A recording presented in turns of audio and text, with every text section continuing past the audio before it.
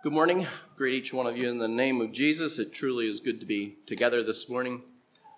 I wonder if I would ask you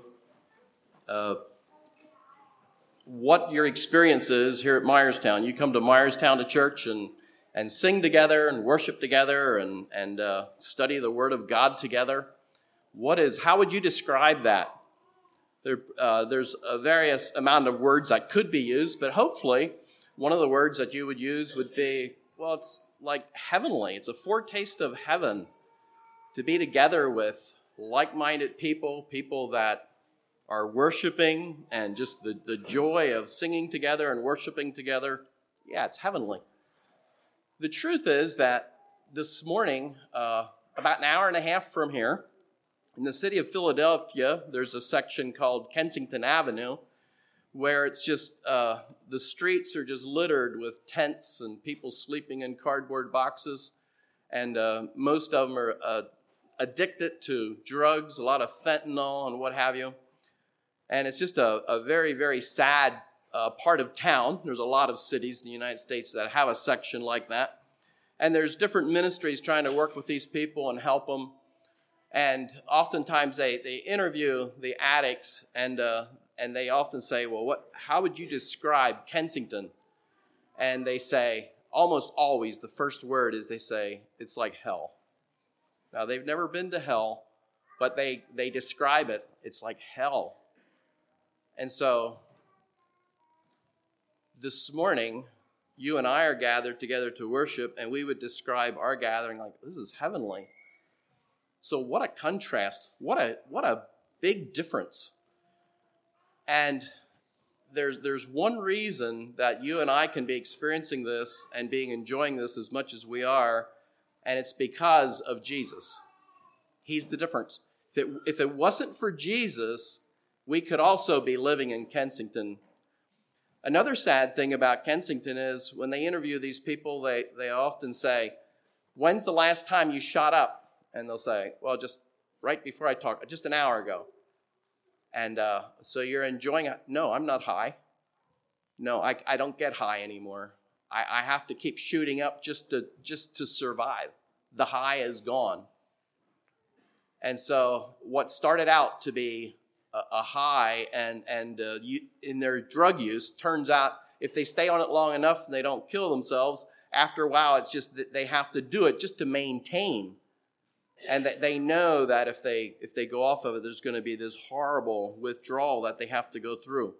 So in the world, there's God and there's Satan, two rulers, if you will, and mankind gets to choose if they're going to serve Satan or whether they're going to serve God, and that ultimately is our experience in life. Either we're experiencing heavenly things, or we're experiencing, when it gets to the very bitter end of serving Satan, it's a hellish experience living on earth, and it's so horrible.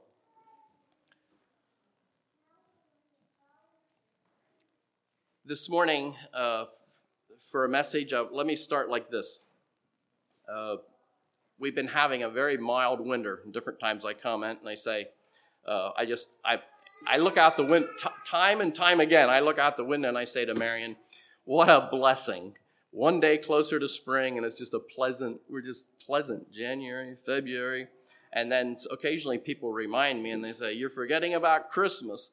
Yeah, we had a real cold snap. We were spared the snow for the most part, but we had this really, really cold spell over Christmas. And if you remember, something happened here on Christmas morning. When we pull into the church parking lot, it's like the first thing I see is the signs all painted up. There's graffiti all over the sign out front where it says Myerstown Mennonite Church. The word Mennonite was blacked out, so it just said Myerstown Church. And it brought back some memories to me of I went to public school. And occasionally, didn't happen often, but occasionally somebody would they would try to insult me, and they would say, Mennonite. They would call me a Mennonite. And so when I saw the sign, I thought, boy, who hates the Mennonites? Who would take the time to mess the sign up like that? And, of course, I discovered, as many of you did later, that when Nate came that morning to open the church, that the whole front of it was the doors were egged. And so he was out there cleaning eggs off in freezing weather, which is not a pleasant job. But somebody seen fit on a very cold, windy night to come out and egg the church and to paint the sign. And the question probably a lot of us had was, who hates us that much? Or why would somebody take the time and effort, buy eggs that are very expensive, and brown ones at that, and throw them at the church? But somebody told me most likely the eggs were stolen, and that's probably true also. A few days later, a man was arrested, and we discovered that what he was actually trying to paint on our sign was the words that we find in Daniel chapter 5. If you remember, King Belshazzar had a feast for his 1,000 of his lords, and he had the vessels brought that they had taken from the temple in Jerusalem and had them drink from these vessels. And as they were doing that, suddenly there was handwriting on the wall. And the words that were written on the wall were in Aramaic. And they were the words Mene, Tekel, Upharsin, or something like that, if I'm pronouncing it right. And so Daniel's all worked up, King Belshazzar's all worked up, and he's like, what does this mean? What's the meaning of this writing on the wall? And he calls his magicians, and they couldn't decipher the writing on the wall. They didn't know what it was. And they said, well, how about getting Daniel? Daniel has a way with things like this. And so they got Daniel to come, and Daniel said, this is the interpretation of the thing. God hath numbered thy kingdom and finished it. Thou art weighed in the balance and are found wanting. Thy kingdom is divided and given to the Medes and Persians. And so that's what is on the Myerstown church sign. It's like not a very pleasant thing to write on somebody's sign, like, we've been weighed in the balances, we're found wanting, and our kingdom's been given to the Medes and the Persians. Why would he take the time to write that on our sign? Why does he hate us? What does he have against us? I ask myself the question, probably a lot of you do too, what did we ever do to him? If he would have come Sunday morning, we would have welcomed him in and invited him to worship with us.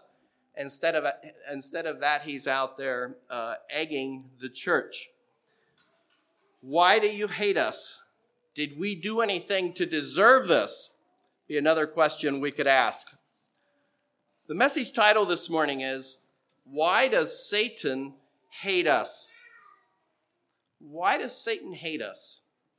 This question is a question that can be asked of believers, and unbelievers could ask this question.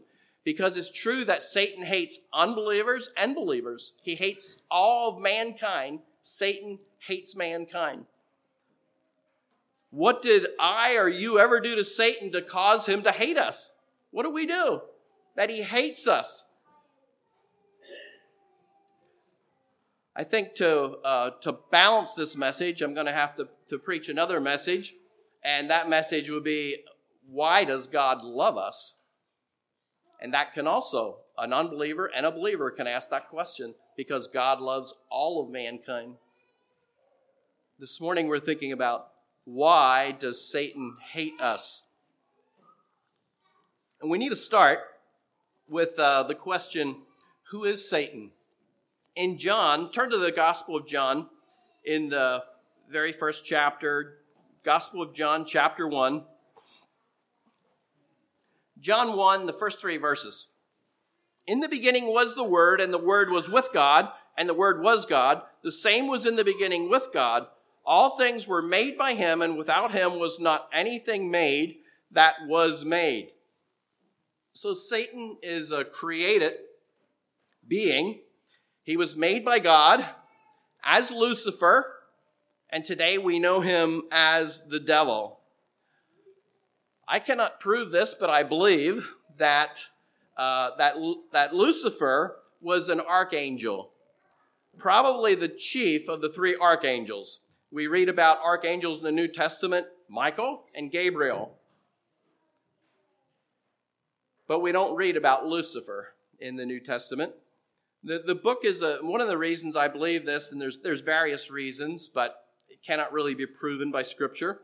But the book is a book of trinities. There's a lot of trinities in the Bible: Father, Son, and Holy Ghost. The most familiar Bible talks about the Spirit, the water, and the blood bear witness on earth. The Father, the Word, and the Holy Ghost bear witness in heaven. And the beast, the false prophet, and the dragon form the satanic trinity. And the mark of the beast is 666. There's just a lot of trinities.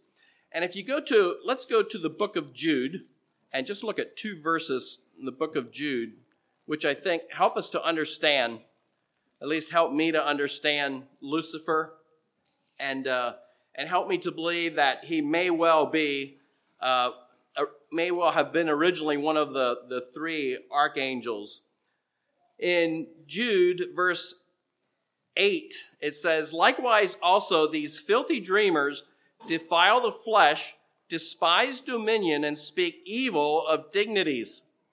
Yet Michael the archangel, when contending with the devil, he disputed about the body of Moses, durst not bring against him a railing accusation, but said, The Lord rebuke thee." And so here we have, in this setting, we have Michael simply refusing to go up against Lucifer, but said, "The Lord rebuke thee." And I believe recognizing the authority that Lucifer once had before he was fallen. Now let's go to the book of Ezekiel, Ezekiel chapter 28. In Ezekiel chapter 28, it's a very interesting chapter. And it's speaking about the king of Tyrus, but I believe it's a dual prophecy as you read through it, and it's also speaking about Lucifer and Lucifer's fall from heaven. The city of Tyre would be today southern Lebanon, and in Bible times it was known for building its wealth by exploiting its neighbors.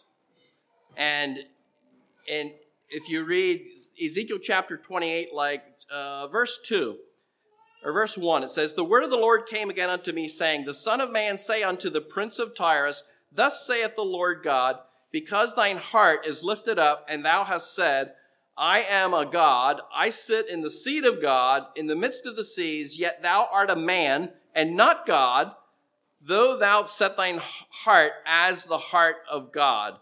Behold," in verse 3, "thou art wiser than Daniel, there is no secret that they can hide from thee. With thy wisdom and with thine understanding thou hast gotten thee riches, and hast gotten gold and silver into thy treasures. By thy great wisdom and by thy traffic hast thou increased thy riches, and thine heart is lifted up because of thy riches." And here I believe it's generally speaking about the king of Tyrus. But then when you get into let's come down to verse 6. "Therefore, thus saith the Lord God, because thou hast set thine heart as the heart of God. Behold, therefore, I will bring strangers upon thee, the terrible of the nations, and they shall draw their swords against the beauty of thy wisdom, and they shall defile thy brightness. They shall bring thee down to the pit, and thou shalt die the death of them that are slain in the midst of the seas. Wilt thou yet say before him that slayeth thee, I am God, but thou shalt be a man and no God in the hand of him that slayeth thee? Thou shalt die the deaths of the uncircumcised by the hand of strangers, for I have spoken it, saith the Lord God. Moreover, the word of the Lord came unto me, saying," and now here's where I feel it really begins to be a dual prophecy and starts speaking about Lucifer.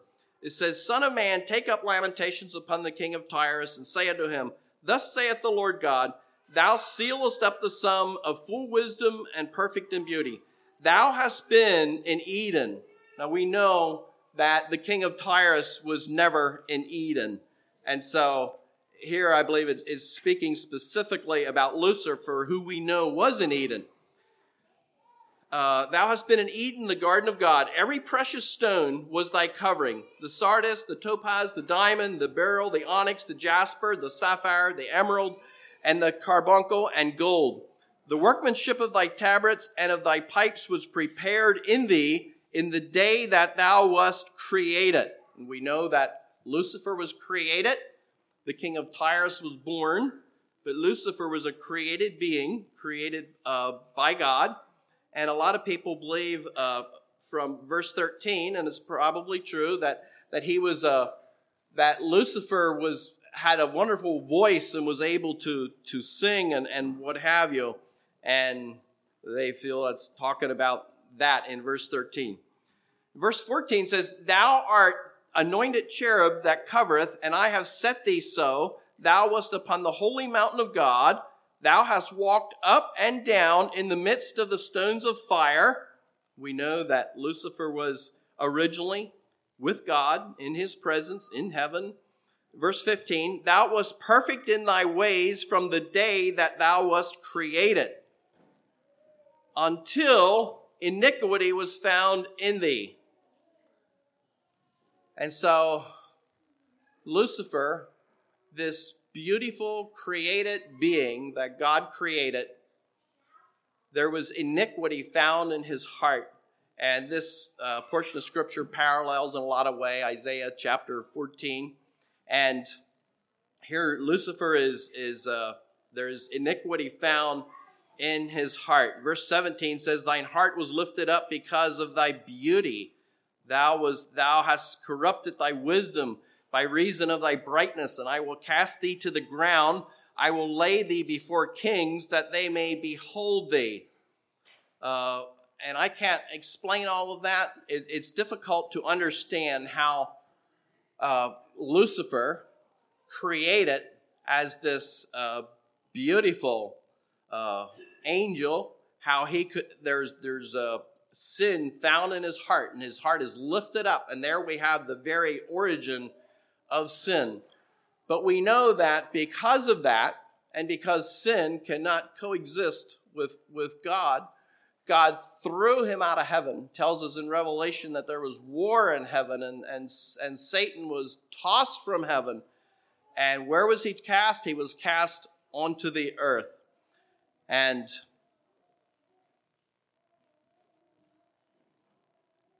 he had been in Eden, the garden of God. We read in verse 13. We know that he was there.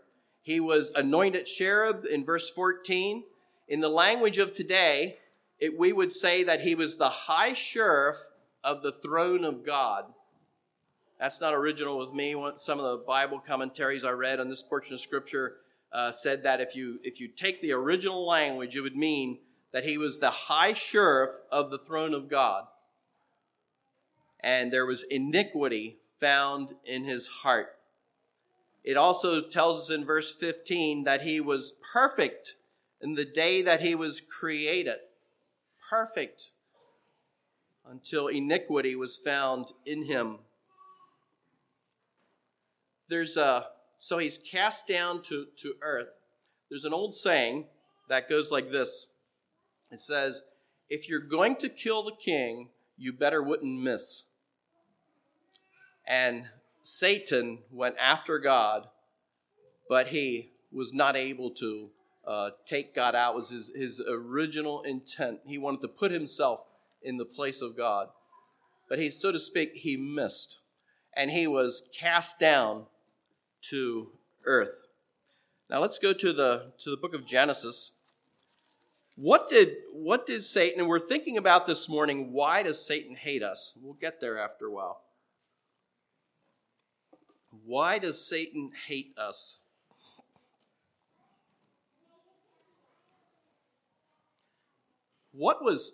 And another thing that we can't totally understand is the time frame of all this happening. We know that Satan was in the Garden of Eden, so we know he was already cast down to earth. He was a fallen being when he was in the Garden of Eden, and he deceived Eve there in the Garden of Eden. I believe verse 2 describes the way the earth was when Satan was cast down to it. It says, "And the earth was without form and void, and darkness was upon the face of the deep, and the Spirit of God moved upon the face of the waters." And so we had a 6-day creation, and Satan was cast down to earth. He was in the Garden of Eden. After Adam and Eve were create it? How long was it from then until when Satan confronted Eve in the Garden of Eden? Can't know for sure. I suppose it wasn't a real long, a lot of time in between there. Could have been. We can't prove that. We don't know for certain. And we don't know for certain either what Satan found when he was cast down. But my idea would be that he found an earth that was without form and void. And then Satan got to experience God creating, taking what was dark and void, and God moves upon the face of the waters, and he creates this beautiful world in which we live.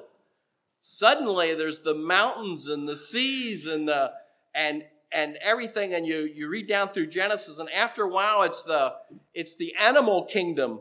All these animals God speaks them into existence and places them here. And just imagine, if you will, Satan observing all this happening and say, wow, you're remodeling my house. This is pretty neat. This is all right. This is wonderful. A place that I can enjoy hanging out in or spending my time in. And I assume that Satan got to observe creation. But then let's go down to verse 26 in chapter 1. And after a while, we all know what happens on the sixth day of creation. And God said, let us make man in our image after our likeness, and let them have dominion. Well, let me stop there before we get to the dominion part. Why does Satan hate us? First of all, Satan hates God. God is Satan's enemy because he went up against him. He lost. He was cast down to earth.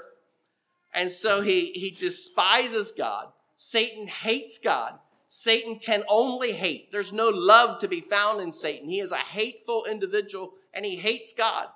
He's cast down to earth. Now he watches God create this beautiful world in which we live. And then, of all things, Satan had to be watching that. He had to be anticipating, this is pretty nice.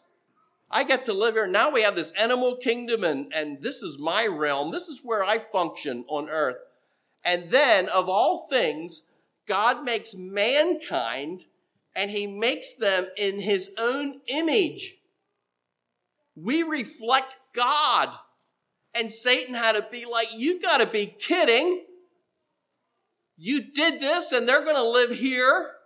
This is my realm. I'm the prince and the power of the air here. And suddenly earth has people created in God's image living here.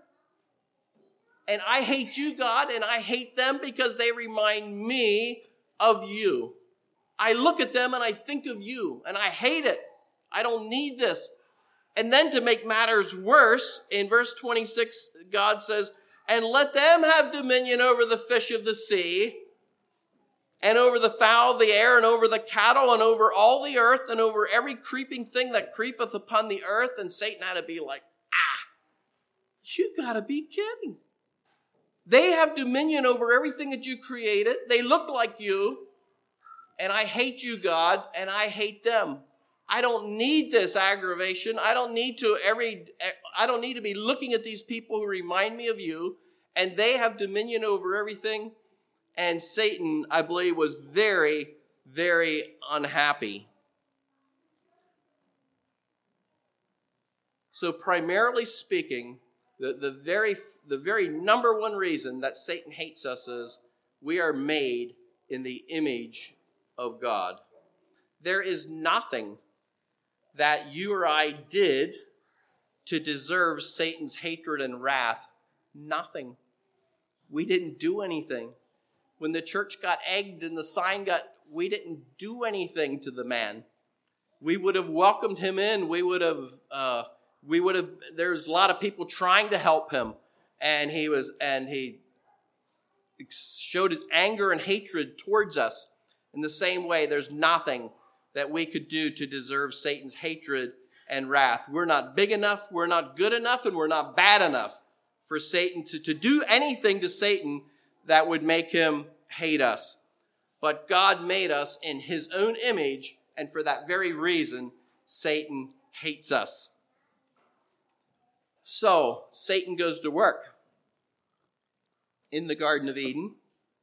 He hates created mankind. He hates Adam and Eve. He gets right to work, and he deceives Eve in the garden. And we don't have time to go through all of that. We know the story. We know what happened. But he deceives Eve, and Adam falls also. And they died a spiritual death, not a physical death. They died a spiritual death there in the garden. And suddenly, with that one slick move from Satan and the way he deceived them, they suddenly no longer have, even though they're made in God's image, Adam and Eve suddenly have a fallen nature, which is like Satan's.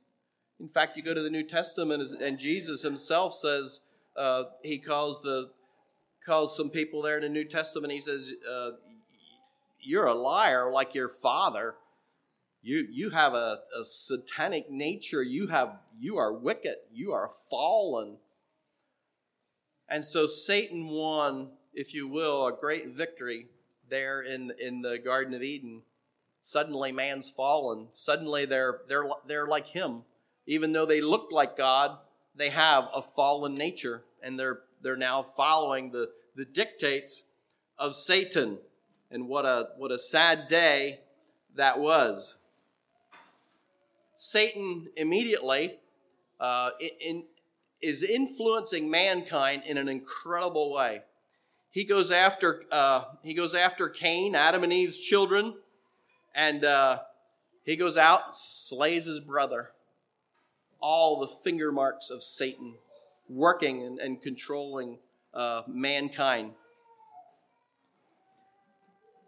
Approximately 1,600 years passed. Let's go to Genesis chapter 6. Go to Genesis chapter 6. After 1,600 years of Satan being the prince and the power here on earth, and of him manipulating mankind being under his control, you get to Genesis chapter 6 and verse 5 says, 1,600 years later, and God saw that the wickedness of man was great in the earth, and that every imagination of the thoughts of his heart was only evil continually. And it repented the Lord that he had made man on the earth, and it grieved him at his heart. So you want to talk about success. Was Satan successful? Boy, was he ever. Mankind that was created in God's image with the ability to have a personal relationship with God, as Adam and Eve did there in the garden, after 1,600 years, practically every man that lived on earth, their thoughts were wicked continually. Satan had to be delighted. But you know, one of the amazing things is that even when people are living for Satan, he still hates them. He never loves them. There's no love to be found in Satan's heart. And so Satan hates the ungodly, and he hates the godly. There's no love to be found there, but there was certainly a lot of bad things happening on earth. In the back of Satan's mind, and we know after this that Noah was saved, we had the flood and the ark and what have you, and so there was this righteous remnant of people that remained and were still on earth. There was always a righteous remnant. But Satan remembered the promise that God made there in the Garden of Eden, that there was going to be, from the seed of a woman, there was going to be a Savior, and that it was going to crush Satan's head. Satan knew that. I believe he was there. He heard it. He knew it's going to happen.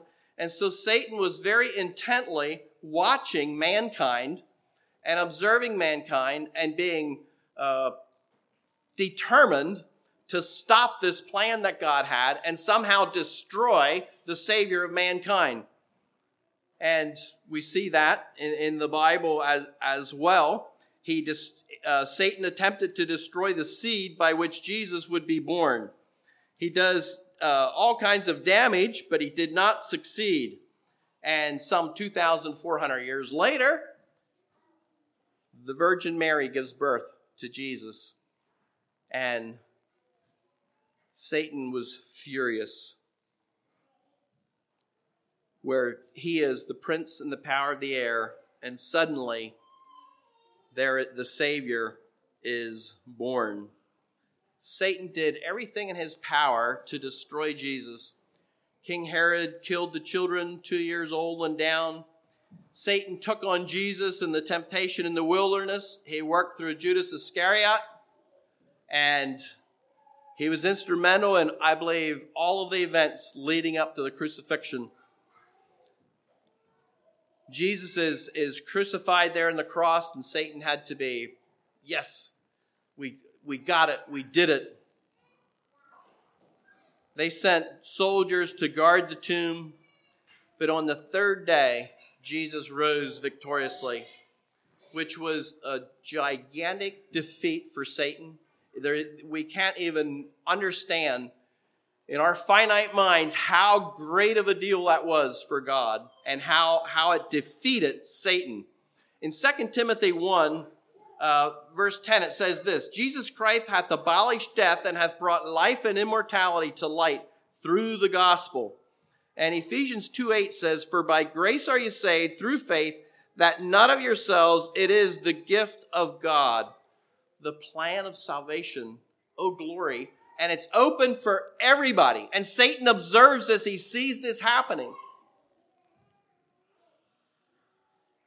So Satan hates us because we're made in God's image.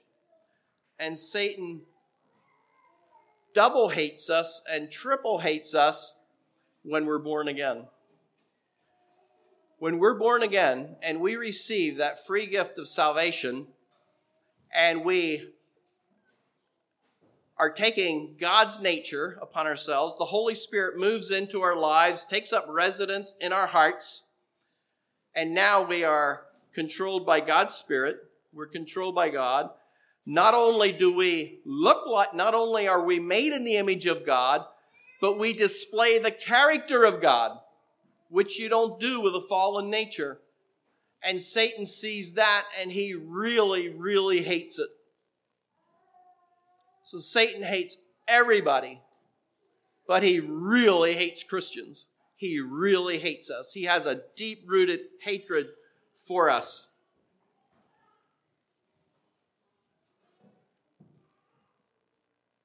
First John 4:4 says, ye are of God, little children, and have overcome them, because greater is he that is in you than he that is in the world. And to the 7 churches, Jesus repeats 7 times, to him that overcometh. And so the truth is that you and I have within us the power to be overcomers. We can live a life of victory. We can live a life that is pleasing to God. We can live a life that we're not only do we have we're not only made in the image of God, but we are now displaying the character of God, and Satan hates it. He despises it. So it's nothing we did. We couldn't control. You and I were born with a sinful nature. We couldn't control that.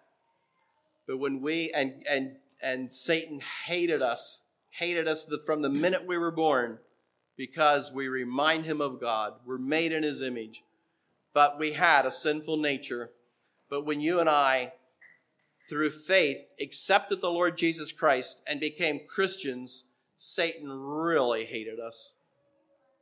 Now we have the character of God, and he despises it. He hates it. He can't stand us. But the good news is, it's never nice to have somebody that hates you. Some of you know what it's like to have somebody. Hopefully you don't have anybody like this. Maybe you think back in the past at a time in your life you did. But if you have somebody that just despises you, does not like you, that is not a pleasant thing. The truth is, we all have, Satan despises us. He hates us. And nothing that we necessarily did. He hates us because of who we are. The battle is very, very real, but it is also very, very worthwhile. We are on the winning team. When God already threw Satan out of heaven and threw him to the earth, it was God determined back then that Satan's end is going to eventually be the lake of fire. And there is no room for Satan. Cannot repent. He is doomed. His fate is sealed. But mankind has the ability to accept Jesus Christ and to spend eternity with God. So the battle is very real, but it is very worthwhile because we are on the winning team. Sometimes we forget that. The longer that we're Christians and serving the Lord, sometimes we forget about the blessings of being a Christian. Think back to the story I opened with about Kensington in Philadelphia. That is, and those people say, this is hell on earth. And that is Satan's intent. That's what Satan wants for every one of us. So I want to tell you, brothers and sisters, we have so much to be thankful for. If you're here this morning and you can say, this has been a heavenly experience, worshiping together, singing together, we have so much to be thankful for. This is God's plan. And God has more.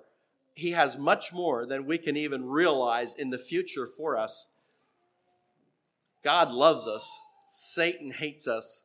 Why does Satan hate us? Because we're made in the image of God. I want to go back to Christmas again. I believe it was that same weekend. There was a terrible snowstorm in western Pennsylvania and New York and areas west of us. They were saying we might really get it, but we didn't. We got the cold, but we didn't get the snow. Well, back in when that snowstorm was, there was out in western New York, there was a man by the name of Jay Wethy who found himself trapped in a snowstorm, and it was extremely bad. There was like 4 or 5 foot of snow, and it was just terrible winds and bitter cold. And actually, a friend had called Jay and said he was trapped in the snow and wondered if he could come get him. He said I called 911 and they won't send any help because it's too dangerous. And so Jay went out to try and rescue his friend, and he got stuck in his 4-wheel drive truck and couldn't go, and it was just awful. And after a while, Jay started realizing, he said, if I don't do something, I'm going to die because I'm almost out of gas. He had a quarter tank or something. There's no way I can make it through the night. And I need to find shelter or I'm going to die in this pickup truck. So I read this story in the news. It said this is hard to believe, but supposedly true. He himself said it. He said he went to 10 different homes and knocked on the door and said, could I please get in the warm and sleep on your floor tonight? I need shelter. I'm going to die out here. And 10 different people turned him away and said, no, we can't come in here. And so he went back to his truck and got his phone out and was looking on his phone, and remember, it's just a blinding snowstorm, and he wasn't sure what area he was in. So he was able to take his phone and look where he's at, and he's like, you know what? There's a public school not far from here, and I'm sure it's warm in there. So he used his phone and got over to this school and broke a window or door or whatever and forced his way in to the school and found shelter. It was warm, and he's in there. He's like, okay, I'm safe. But he wasn't there long until he started thinking of the cars he walked past with people in on his way to the school. And he's like, I can't stay here. And I know there's people going to die out there. And so he started going out to a vehicle and bringing people back to the school. And he brought 24 people back to the school, and was the mayor of the town or whatever credited him with saving the lives of 24 people. And the next day they were able to, they were rescued or whatever and got to safety. But they found safety in the school. And so Jay was asked later, they said to him, aren't you bitter about the 10 people that rejected you and wouldn't let you in? And by the way, they said one of them came to him, found him later, and was crying and said, I couldn't sleep all night. I just couldn't sleep, knowing that I wouldn't let you, that I rejected you and wouldn't let you in. But Jay said, no, I'm not bitter, because if one of them would have left me in, if I would have found shelter, I probably would have just stayed there, and maybe those 24 people would have perished. But me forcing my way in and finding safety on my own motivated me to go out and rescue more people. And so I close the message this morning with that story.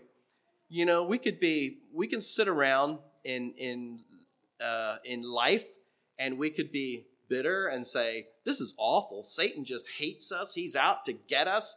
Even after I've accepted the Lord Jesus as my Savior, he hates me more yet. And I have to endure and be faithful to the Lord. And I have this enemy. He's just out there to destroy me. He wants to destroy me. He's just always after me. Well, in the New Testament, I forget exactly where it is, but it talks about as Christians, we pressed our way into the kingdom. Kind of like Jay broke his way into that school. And one day we said, you know what? I'm sick of living for Satan. And we turned and we put all of our faith and trust in the Lord Jesus, and we found safety. But guess what? There's more people out there in their cars perishing in a snowstorm. And so it's our responsibility to use this.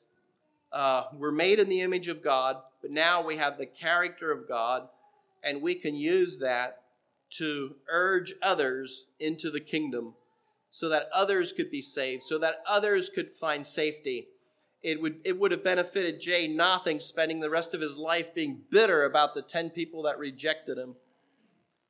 Satan had no good intents for us, and he rejected us good. He rejected good for us time and time and time again. And so we on our own found good as we surrendered ourselves to the Lord Jesus, and we found safety in his house and in his kingdom. But now let's use what we found to the benefit of others, as Jay did, and help others into the kingdom. Why does Satan hate us? He hates us because we are made in the image of God, and he hates us many, many more times over after we become Christians. Isn't it amazing? Just think about it sometime, how all the people that are living for Satan, and each one of us was at a day too. Before we were born again, we were living for Satan. He was our father. We were living for him. We were doing his dictates. We were following him. We were involved in evil and what have you. And even as we were doing that, as his faithful followers, if you will, he hated us. He hated us because that's all that Satan can do. He is 100% hateful and spiteful and hateful. And so he hated us. And now he continues to hate us many more times because we're God's children. But we need to be faithful and we need to endure to the end. And the one that loves us and has always loved us has prepared a great place for us to spend eternity. Isn't that great? Isn't that amazing? And so, what a contrast between God and Satan. What a contrast between the followers of Satan and the followers of God. So it's all about who we are surrendered to, who we are living for. That's what it's all about.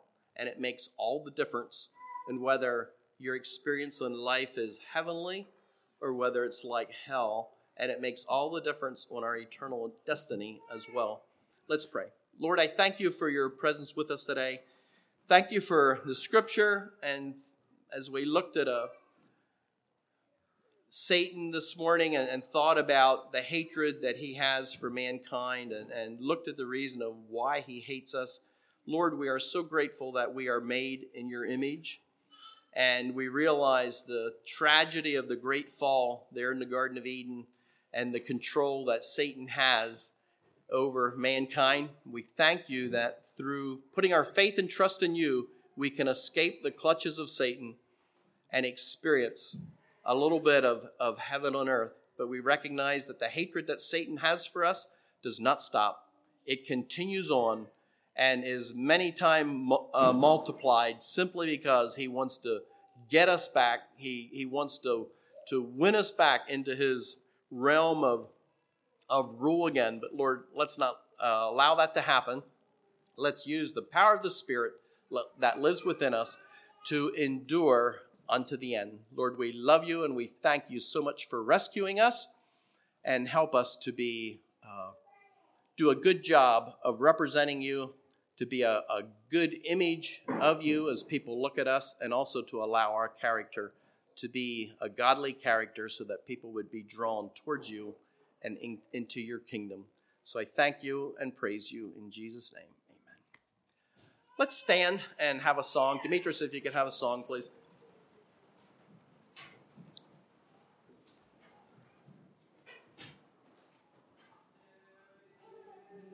Beyond the azure blue, our God will live on human side. These distant skies with heavenly hue, and bring the world with his great mind. There is a God.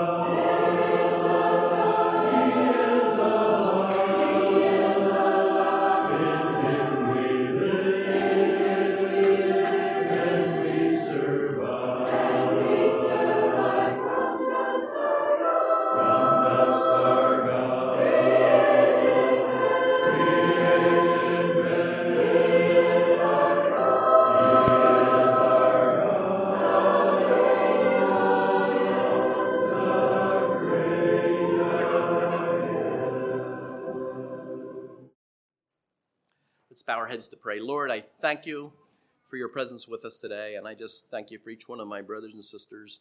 I ask that you would dismiss us with your blessing and help us to be a blessing to those that we come into contact with, and to do a good job of representing you. We thank you most of all for the Lord Jesus and for him being willing to come and to give his life there in Calvary so that we could have and experience this spiritual life, which is so precious. Help us to guard it and to cherish it. In Jesus' name I pray. Amen. You're dismissed. On a tree.